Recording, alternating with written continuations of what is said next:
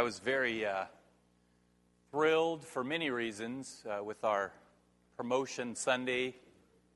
You know, I was especially excited about the college, you know, for a number of reasons. But really, you know, those three ladies and Daniel as well, taking how God had made them and finding their place in this world where He can use them.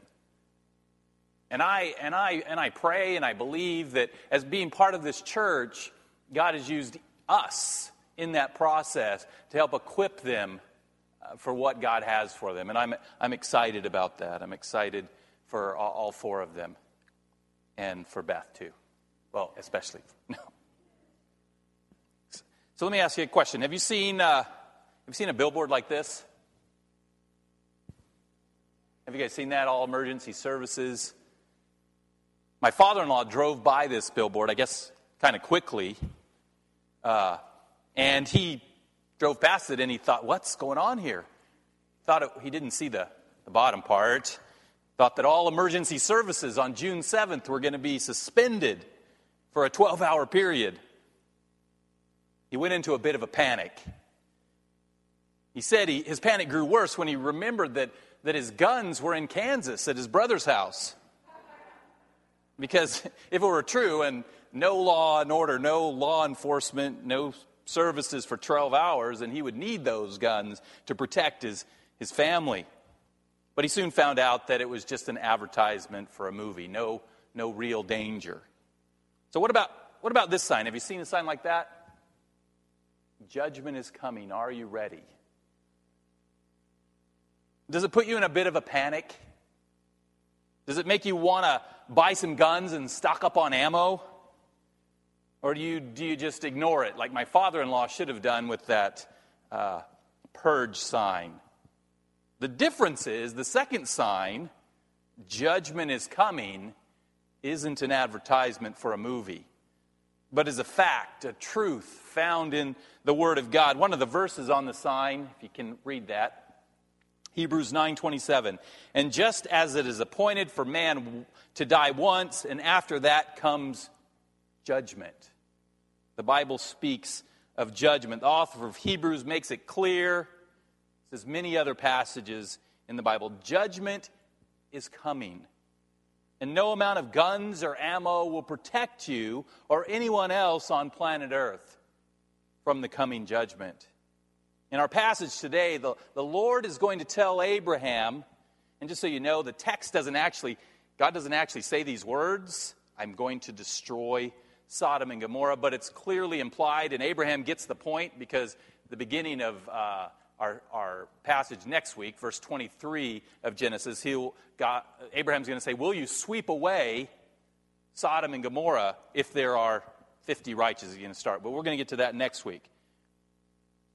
My point is, in our passage, the Lord is telling Abraham that judgment is coming, not to the world in this case, not yet, but to two wicked cities, the cities of Sodom and Gomorrah. We're going to see why God tells Abraham that this judgment is coming. Why did he stop by? Why did he tell Abraham that judgment is coming? And in the process, what I want us to do is examine why God in His Word has told us, His people, that judgment is coming to our world. Why does He tell us that? Last week we read about the Lord and His two companions visiting Abraham. They'd come down to verify, to check on the outcry that was going up into heaven from Sodom and Gomorrah. But they had stopped off to encourage Abraham and Sarah regarding the promised child. Remember, the promise was given, hadn't yet been fulfilled. Abraham and Sarah had prepared a substantial meal for the visitors, and the Lord had informed them that within 1 year, Sarah would give birth to this promised child. Sarah, who was living in the hopeless reality of her personal circumstances, her personal physical circumstances, knowing that there was no possible way for her to have a child, didn't believe it was possible. So when she heard the promise restated again, she laughed at it. Inside, but she laughed. The Lord goes on to reassure and rebuke her by saying, is anything too hard for the Lord? Is anything too hard for the Lord? I am God Almighty, and I will fulfill my promises. The Lord had confronted Sarah. He had confronted her unbelief. He confronted Abraham, who didn't seem to be passing on the faith to his wife. He had encouraged them both with his power. Nothing is too hard for the Lord. You've waited 23 years, but in less than a year, I'm going to come back and you're going to give birth. And with that, having finished the meal, the Lord and his two companions got up to leave. Verse 16 of Genesis chapter 18. That's where we are today, Genesis chapter 18, if I didn't mention that. It's in your notes. I think I have most of the verses in your notes, in your bulletin, if you want to follow along. Verse 16, then the men set out from there, the men, the Lord and the three visitors, and the two other guys, and they looked down towards Sodom. They're going to Sodom. And Abraham went with them to set them on their way. They were heading for Sodom, and Abraham, the Lord's friend, a friend of God, walks with them. Abraham walks with the Lord. Abraham has no idea that judgment was coming, but the Lord would let him in on his plans. The Lord wouldn't hide this from him. Verse 17, the Lord said, shall I hide from Abraham what I'm about to do? What was the Lord about to do? Judgment was coming to Sodom and Gomorrah, and he wasn't going to hide it from his friend Abraham. No, says the Lord. Then in verses 18 through 22, the Lord gives three reasons. Three reasons why he's going to tell Abraham that Sodom and Gomorrah will be destroyed. And with these three reasons, I think we can gain some insight into why God tells us of the judgment that is coming to our world. First, God tells Abraham of his plans because Abraham would bless the nations. Abraham was to be a blessing to the nations. I will bless you, and you will be a blessing, God had said in chapter 12 of Genesis. Verse 18, seeing that Abraham shall surely become a great and mighty nation. That was a promise given to Abraham in Genesis chapter 12. And all the nations of the earth shall be blessed in him. The culmination of the promise. All the nations in the earth would be blessed through Abraham. Abraham was God's chosen man. He was chosen for God's purpose. And he was also God's friend. I pray that for these, still thinking of these college girls, and Daniel as well. I pray that for them. I think they're chosen for God's purposes, and I pray that they will walk with God, that God will be their friend as they do the things he's called them to. Now, true, Abraham and we are also God's servants. But servants may not know their master's purposes. Masters may just say, go there, do this. I'm your master and do it because I said so. But not so with friends.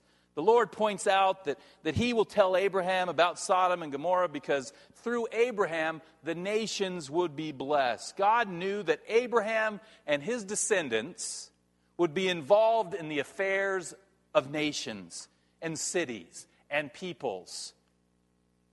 Passage in Scripture, the reference escapes me now, but it says about Israel, I have set you in the center of the nations. God put them in the place he put them, surrounded by empires. They were God's chosen representatives in the world. If God were to destroy Sodom and Gomorrah and not tell Abraham, not tell him he was going to do it and not tell him why he was going to do it, how could he, Abraham, or his offspring represent God to the nations? As word spread throughout the land of Canaan and beyond of the destruction of Sodom and Gomorrah, as people came to hear that the cities were destroyed by the God of Abraham, it would be important that Abraham and his descendants understand and be able to explain why that destruction had occurred. They, Abraham and his descendants, for generations to come, would be able to point to the wickedness of Sodom and Gomorrah and hold it up in contrast to an all-powerful, holy God. This event would speak of God's power, His holiness, and His judgments. Sodom and Gomorrah would become a warning to God's people and to the nations of who the God of Abraham was and is, what He expected. And as His representatives, Abraham and his descendants were responsible to bless the nations with the warning of God's judgment of these two wicked cities. Now, this applies to us.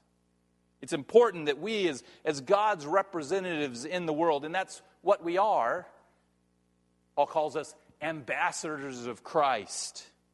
It's important that we bless the nations, the people in our lives, with the warning of God's judgment of these two cities. It provides an illustration, and beyond, and the judgment to come. This warning points to God's judgment of all sin. As we seek to be a blessing to the nations, we need to know and explain to others that the Scripture teaches that all nations, all peoples, all individuals will be judged by God for their sin. This message is clear. Maybe you've never heard this before. This message has clearly been lost in much of the church. Telling people that judgment is coming is not popular. It's not happy. Dina said she's glad she's downstairs. She didn't want to hear this. I'm going to make her listen to the tape. I can't really do that, but I'm going to try. When you hear those words, maybe you think of somebody in that slide carrying a sign. Some crazy-eyed guy walking the streets with a sign saying, "Repent, the end is near, judgment is coming." Now, I don't necessarily recommend in our culture today the sign-carrying method of evangelism, of sharing the truth. But I, and more importantly, Jesus, endorse the message. Judgment is coming. And for those who don't know Jesus as their Lord and Savior, judgment will be quite literally, I'm going to use this word too, hell. Judgment will be quite literally hell. In the Gospels, Jesus speaks of judgment, the judgment of hell. Jesus, the loving Savior Jesus, speaks of the judgment of hell more than 70 times. He calls it a place of everlasting fire and eternal damnation. A place where the fire will never be quenched, where the worm will never die. A place of wailing and weeping and gnashing of teeth, of torment and darkness and everlasting punishment. Jesus' words, not mine. The coming judgment, hell, will not be pleasant. Not be a pleasant thing for anyone to experience. Contrary to our culture's popular opinion, there will be no parties in hell. And if we as His representatives, as God's representatives in this world, don't warn people of the terrible judgment to come, who will? Who will? If we are to be a blessing in our world, if we're to be world changers, then we need to warn people of this coming judgment. And along with warning them, we have the opportunity to explain to them how to escape the coming judgment through Jesus Christ. But no one wants to escape unless they know they're in danger. So as part of telling people about the Savior, we need to tell them what they will be saved from. Now that might be a difficult subject to bring up. I'm sure maybe you're thinking about that. How do I tell people about judgment? I'm just going to sound judgmental. Possibly you could begin a conversation or in conversation just by expressing the joy you have because you're going to escape this judgment. Point to yourself. I deserve this judgment, but because of Christ, I'm escaping it. Or you could ask people about this world. And I think we all know that this world has a lot of issues and problems and evils. Ask them, do you believe in hell even? Do they think God will judge people? Who are evil people? Who will God judge? You could actually, novel concept here, study Jesus' life with someone. And you know what? He brings it up a lot. It will come up. Jesus talks about the judgment. Or maybe you could find yourself in a situation where you believe God is judging you, and then fall apart in tears and have to explain to them why you're crying. That didn't make any sense to anybody, did it? Let me explain. When I was 13 or 14 years old, this is based on a true story, by the way. I'm not sure. You know, the memory goes. I'm approaching that 5-0 mark. But I had a friend. His name was Eddie. When he was at my house one day, my mom asked if I would go to the store and pick up some bread or milk or eggs, one of those things. Eddie had a motorcycle, and I asked if he'd give me a ride, if that was okay. And my mom said it was okay, and he said, sure. Back in the day, we could do that up in Woodcrest, ride around on motorcycles. Van Buren wasn't that crowded, and there wasn't even a Stater Brothers. He had to take me back trails over to 7-Eleven on the corner of Washington. It's still there. Anyway, so Eddie took me to the store, but when we got back from the store, we got home, no one was there. When I had left, my mom and my dad and my brother were all at home. It only took about 15 minutes to get back to the store, and now they were all gone. The cars were still in the driveway, and there was food cooking on the stove. Cue the music. Bum, ba, bum, bum. I had recently seen, within the past few months before that, the movie A Thief in the Night. Anybody seen that? Modern-day Left Behind series on film. So I began to get very upset. We hadn't lived in Riverside long, and my parents had only met one of our neighbors. So I ran out the front door and headed to that neighbor's house. And as I was walking, my brother is coming back from that neighbor's house, and I was a little relieved. Oh, my parents must be down there. I'm not left behind. But when I got to my brother, he said, no, I don't know where Mom and Dad are. I said, well, they're not at home, and the cars are still there, and there's something cooking on the stove. And my brother had seen the movie too. And so we looked at each other, and we've been left behind. We went back home and actually started crying. There were tears in our eyes. I don't know if you've seen this movie, Left Behind, but it really paints a terrible picture. And this whole time, my friend Eddie's just looking at us. What's going on here? He doesn't get it. He's just watching me. Now he asks, what's going on? And so I started to explain with no hesitation, no fear. I'm left behind. You know, I got to tell him. Told him about Jesus and the rapture and the tribulation and judgment and all that stuff, and we had to run to the hills. He started getting really worried too. You know, he could see it on our face. I wasn't making this stuff up. Now, about that time, my parents showed up. They had met one of the other neighbors that I didn't know about and were around at the corner at their house, so I wasn't left behind. Whew. But I did get to warn Eddie about the coming judgment. So that's one way to do it, if you find yourself in that situation. But the point is, as God's representatives, take every opportunity. Take every opportunity in any way you can to warn people. Abraham, his descendants, and us, we're to be a blessing. And part of that blessing, and we'll talk about this more in a little bit, is warning people that judgment is coming. Second, but related to the first, God would not hide what he was about to do because Abraham would teach his descendants. Abraham would teach his descendants. Both Abraham and his descendants would be God's representatives in the world. And as such, the example of Sodom and Gomorrah would serve as a warning. It's a warning both to the nations and a warning to Abraham's descendants. Listen to verse 19. For I have chosen him,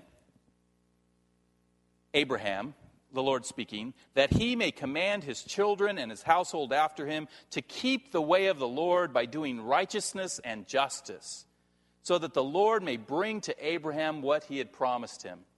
Abraham would be responsible for instructing his household in the ways of the Lord. And God desired that his people be a people who did righteousness and justice. They were righteous people. They did what was right. They were just people. They did what was just.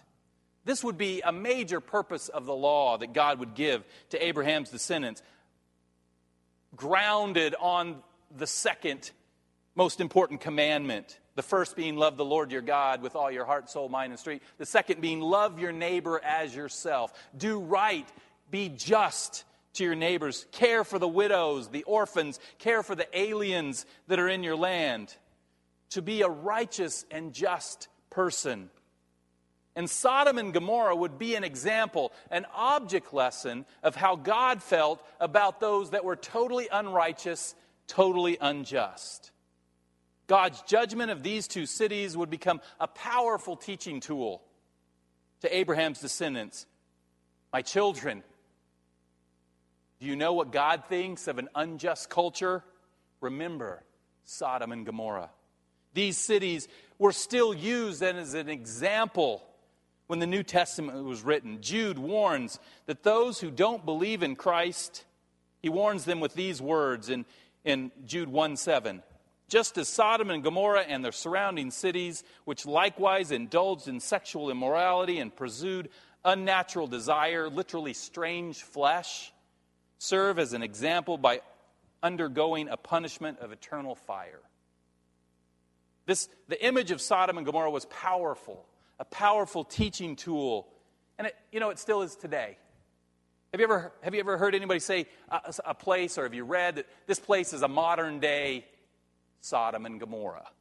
People have that image in their head. They may not even believe in the Bible, but they understand that imagery of destruction that comes upon the wicked, those who are unrighteous and unjust. Like Abraham, we too should teach our children, both our physical children and our spiritual disciples, that God desires us to be righteous and just.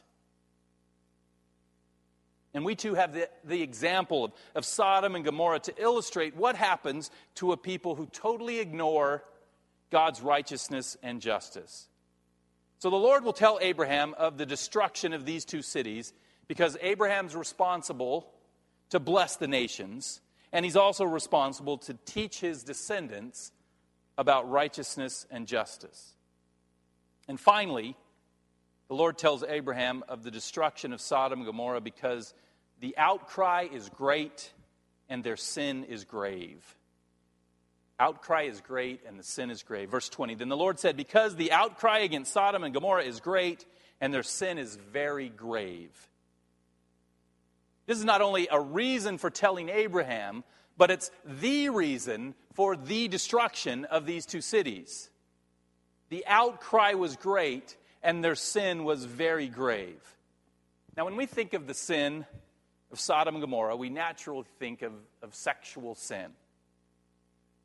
For as we'll read in chapter 19, the angels are going to go in and some strange things are going to happen. We'll get to that in a couple weeks.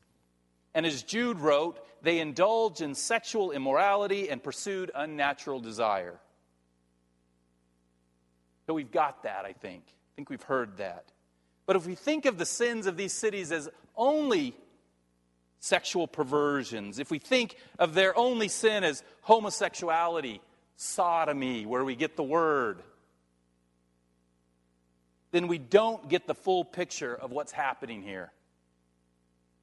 And we might not pay attention to this as a warning that applies to you and me. It's only for those kind of people. But the sin of Sodom and Gomorrah is much broader than sexual sin. The outcry against Sodom and Gomorrah was great, and their sin was grave. The Hebrew word there, outcry, is used in Scripture to describe the cries of the oppressed. It's used for the cry of the oppressed widow or orphan, the cry of the oppressed servant, the cries of the Israelites in Egypt. Jeremiah used it to refer to the scream of terror by an individual city when it's attacked. Such an outcry is the miserable wail of the oppressed, the brutalized. Jewish scholar Nahum Sarna says the word outcry used in this verse in Genesis says of it, it connotates the anguished cry of the oppressed, the agonized plea of the victim for help in the face of some great injustice. In the Bible, it's infused with moral outrage and soul-stirring passion. The sin of Sodom, then, is heinous moral and social corruption, an arrogant disregard of basic human rights, a cynical insensitivity to the suffering of others. Whoa. Heavy. You might say, really? You get that from one word, Nahum? Way to go. But this is confirmed by the prophet Ezekiel. In chapter 15, verse 49, as he prophesies against Jerusalem, the holy city, he says this. Listen, maybe you've never heard this verse before. Behold, this was the guilt of your sister Sodom. Ezekiel is saying to Jerusalem, your sister is Sodom. You're related to Sodom now. You're following your sister Sodom. She and her daughters had pride, excess of food, and prosperous ease, but did not aid the poor and needy. People of Sodom, Ezekiel says, were prideful. They had more food than they knew what to do with. They were prosperous, but they hoarded what they had. They didn't give to the poor. They didn't give to the needy. Sound like anyone, any culture you might be aware of? Oh, that was a rhetorical question. Thanks for making it very clear, though, Kayla. Ours. You guys got it? The inhabitants of Sodom and Gomorrah cared only for themselves, while they oppressed those in need. The poor and the needy were oppressed. But apparently, and this is important for us to understand, I think we think it's the rich that oppress the poor. And that's true, oftentimes. But apparently, the poor and the needy oppress the poorer and the needier in this place. Even the poorest of the poor and the neediest of the needy oppressed one another. For as we'll see, within the walls of these cities, none were righteous, save maybe Lot, and he's going to get rescued, and we'll talk about that in a couple weeks. These cities and God's judgment upon them serve as a warning to us. For in many ways, we do, in fact, live in a modern-day Sodom and Gomorrah. And I'm not just talking about our culture. I'm talking about throughout the world. Historian David Wells has written, there is violence on the earth. The liberated search only for power. Industry despoils the earth. The powerful ride roughshod over the weak. The poor are left to die on city grates. The unborn are killed before they can ever see the rich and beautiful world that God has made. The elderly are encouraged to get on with the business of dying so that we might take their places. And as judgment came to Sodom and Gomorrah, judgment will come to our world. The Apostle Peter makes this clear, 2 Peter 2:6.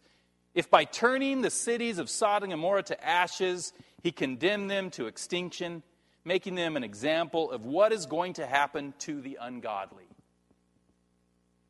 Sodom and Gomorrah is an example, and therefore has to be remembered as an example of what's going to happen to the ungodly. Peter has very harsh words for those who follow the example of Sodom and Gomorrah. They were turned to ashes. They were condemned to extinction. There are no more Sodom or Gomorrites. They don't exist anymore.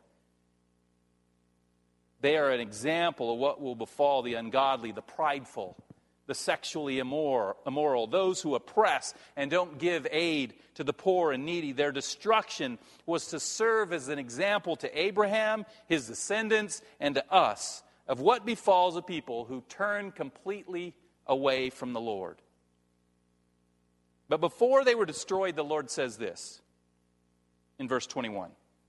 I will go down to see whether they have done altogether according to the outcry that has come to me. And if not, I will know. God says to Abraham, I'm going to check it out. I want to see if what's going on down there matches the outcry that I'm hearing. God's hearing the outcry. And if it doesn't, okay, I'll leave them be. Now we know that God is omniscient. He knows all things. And he's omnipresent. He's everywhere. So he doesn't really have to take a trip to know what's happening in a specific location. But the Lord is speaking to Abraham in terms that he can understand. The Lord has taken the form of man, and he communicates with Abraham as a man would. His purpose was to assure Abraham he would base his judgment on full, accurate information. It's not hearsay. I'm going to check it out. Does the outcry match what's taking place? And as we know, the outcry was completely accurate. And God's judgment did come on Sodom and Gomorrah. I hope this gives us a clear picture of God's righteousness and justice. I hope that's forming in our mind. That God cannot and will not tolerate sin. No, he doesn't deal with every unrighteousness and injustice, every unrighteous or unjust city the same way he did with Sodom and Gomorrah. Because if he did, wouldn't be a whole lot of cities out there. But never doubt that God hears and cares about the cries of the oppressed. We may be unaware of injustice in our world, but God is not. James Montgomery Boyce, in his commentary on this passage, wrote this, and it's a long quote. I didn't put it up there. I just want you guys to maybe even close your eyes and listen to these words.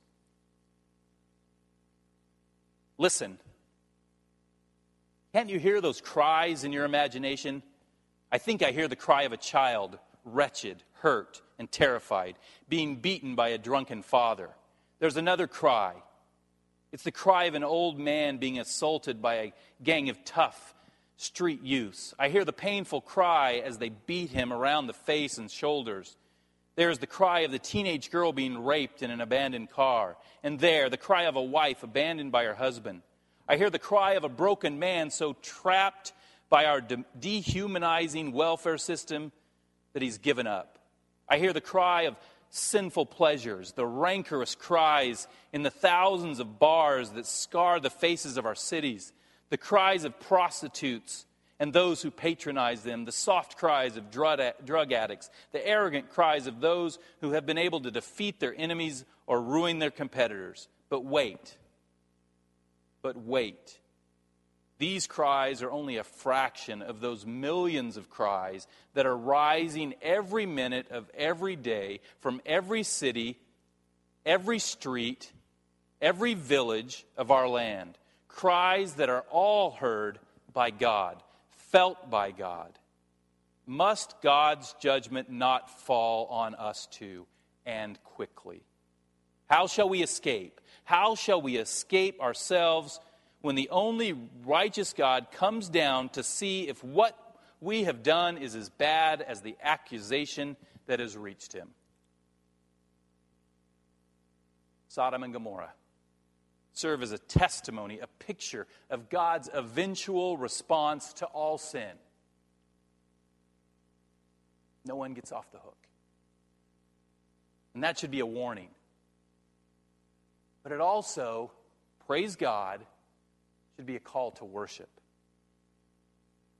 It's a warning for those who continue in unrighteousness, who continue in injustice, who give themselves to sexual and other sins, who hoard resources to themselves, who oppress the poor and don't give generously to those in need. Warning, you will suffer a similar, actually a worse fate than Sodom and Gomorrah. Jude calls it a punishment of eternal fire. No way around it. That does not sound good. But the destruction of Sodom and Gomorrah serves a different purpose for those who are righteous. Or should I say, for those for whom God has counted as righteous in Jesus Christ. Through no work of your own or my own, God has seen fit in Christ to declare your sins forgiven, your unrighteousness, your injustices forgiven in Christ. You are righteous in God's sight because of Jesus Christ. Without Christ, you and I would deserve and receive a similar fate as the inhabitants of Sodom and Gomorrah. But if you've truly trusted in Christ, if He's your Lord, if He's your Savior, then that's what He's saving you from. That's what He's saving you from. You will escape their fate. Instead of eternal fire, you'll not only escape it, you'll not only not receive the eternal fire, but you'll receive eternal life in the presence of God Almighty. And that, brothers and sisters, is the greatest call to worship imaginable. I so appreciate Chad as our leader in worship. He points this out to us. And we have to remember it. We have to remember what we've been rescued for. And that should make us fall to our knees. Fall to our knees in worship. Worship the one who delivered you from coming judgment, from eternal, terrible, awful destruction.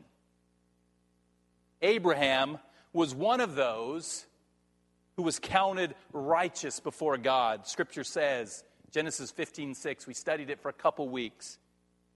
Abraham was counted righteous. He believed God and he was counted as righteous. He would escape God's wrath. He would escape God's judgment. And this, I believe, caused him to have compassion for others. He knew he didn't deserve God's blessings. They just came out of the blue. Chapter 12, we know nothing about Abraham, but he comes from this idolatrous culture, and God chooses him and says, I'm going to bless you. So in verse 22 we read, so the men turned from there and went toward Sodom, but Abraham still stood before the Lord. Abraham wasn't going. The Lord's two companions, these men/angels, go ahead down to Sodom to check out the situation. And we'll read about them when we get to chapter 19, what happens there. But Abraham didn't want to leave the Lord. He'd been informed of the coming judgment on Sodom and Gomorrah, and he stays with the Lord. And as we'll see next week, he intercedes for these two cities. We'll look at Abraham's intercession next week. But the question I end with today is this. What do we do with the information we have that judgment is coming? And yes, we, like Abraham, have been informed that God's holy, eternal wrath will be poured out on those who don't trust in Jesus Christ. We've been informed by Jesus himself that yes, judgment and hell are real. So what do we do? We've talked about it. I want to emphasize it. Next week, we'll see that intercessory prayer is an important thing that we should be doing. We need to pray for those that, if something doesn't change, will experience the judgment of God. But is there anything else we should be doing? Remember why God told Abraham. Because he was the one that was called to bless the nations and to teach his descendants by warning them that God will judge sin. Think about it this way. What if you were a passenger on the Titanic and you knew the iceberg was coming? Or what if you knew that there was an earthquake coming that would send another tidal wave onto the shores of Japan? A tsunami would engulf that nation again. What if you knew the exact path of the next tornado that was going to touch down in Oklahoma? Those poor people. Or what if on September 10th, 2001, you knew what was going to happen on September 11th, 2001? What would you do with this important, potentially life-saving information? I hope most of us would certainly begin to pray for those that would be affected. But I think and I hope most of us would also do whatever we could to communicate that information to those who were at risk. We would tell the captain of the Titanic. We would shout warnings from the deck. We would try to tell the people of Japan and Oklahoma that disaster was coming. We would make phone calls to every important person we could in New York. We'd try to convince them that planes were headed for the World Trade Center. Maybe we'd even have the guts to strap on some signs and walk around and say, run for your lives, planes are coming. Doesn't sound so crazy. when it's actually going to happen, does it? Now, not everyone would believe us, but we would use the information we had, the information we'd been given, hopefully to help save some lives. When sure disaster is approaching, I think we would do practically anything to save people's lives. Now, Abraham wasn't given the opportunity to warn the inhabitants of Sodom and Gomorrah. Their fate was in the hand of a sovereign God. He knew judgment was coming, but he couldn't warn those who would be judged. We, on the other hand, know that judgment is coming. We not only know it, but we've been given the task to warn people that judgment is coming. We know that for those who've not given their lives to Christ, sure, an eternal disaster is quickly approaching. And we've been given the opportunity to warn them. We need to let that sit with us. We need to think about that. We need to understand the great privilege we've been given and the great responsibility we've been given as God's men and women today in this world, as His ambassadors and representatives. I'd encourage you this week and beyond to consider the reality. Sit with the reality. Maybe go through your Bible and look at Jesus' words about the reality of the judgment that's coming to our world. But not just to our world, macro, but to our world, micro, the people in your world. Think about the people in your world. And as you face that difficult reality, ask the Lord to lead you to those that He wants you to warn. In different ways, in different methods. Probably you're not going to have a left behind experience that leads to that. But God will, if you pray, this is difficult, but is there anything more important than telling people that judgment is coming? And that Jesus provides an escape for that judgment. Maybe you start there. Jesus has provided this escape. Not everyone will believe. They're not going to believe what you say all the time. But we must use the information we've been given to hopefully help. We're just the messengers. God does the saving to help save some from the coming judgment. Would you pray with me? Father God, I pray for myself. I pray for my brothers and sisters that you would give us boldness. Give us a clear understanding, a clear picture, Lord, that this image that we'll continue to study of Sodom and Gomorrah would be burned in our hearts and minds, and know that that's just the first judgment, Lord. There's more to come. And we have the life-saving words. We have the gospel that can save people from experiencing this terrible judgment. Lord, I pray that you would give us boldness, give us opportunity, use us to help change this world, to bring righteousness and justice by sharing your love. For it's in Christ's name we pray. Amen.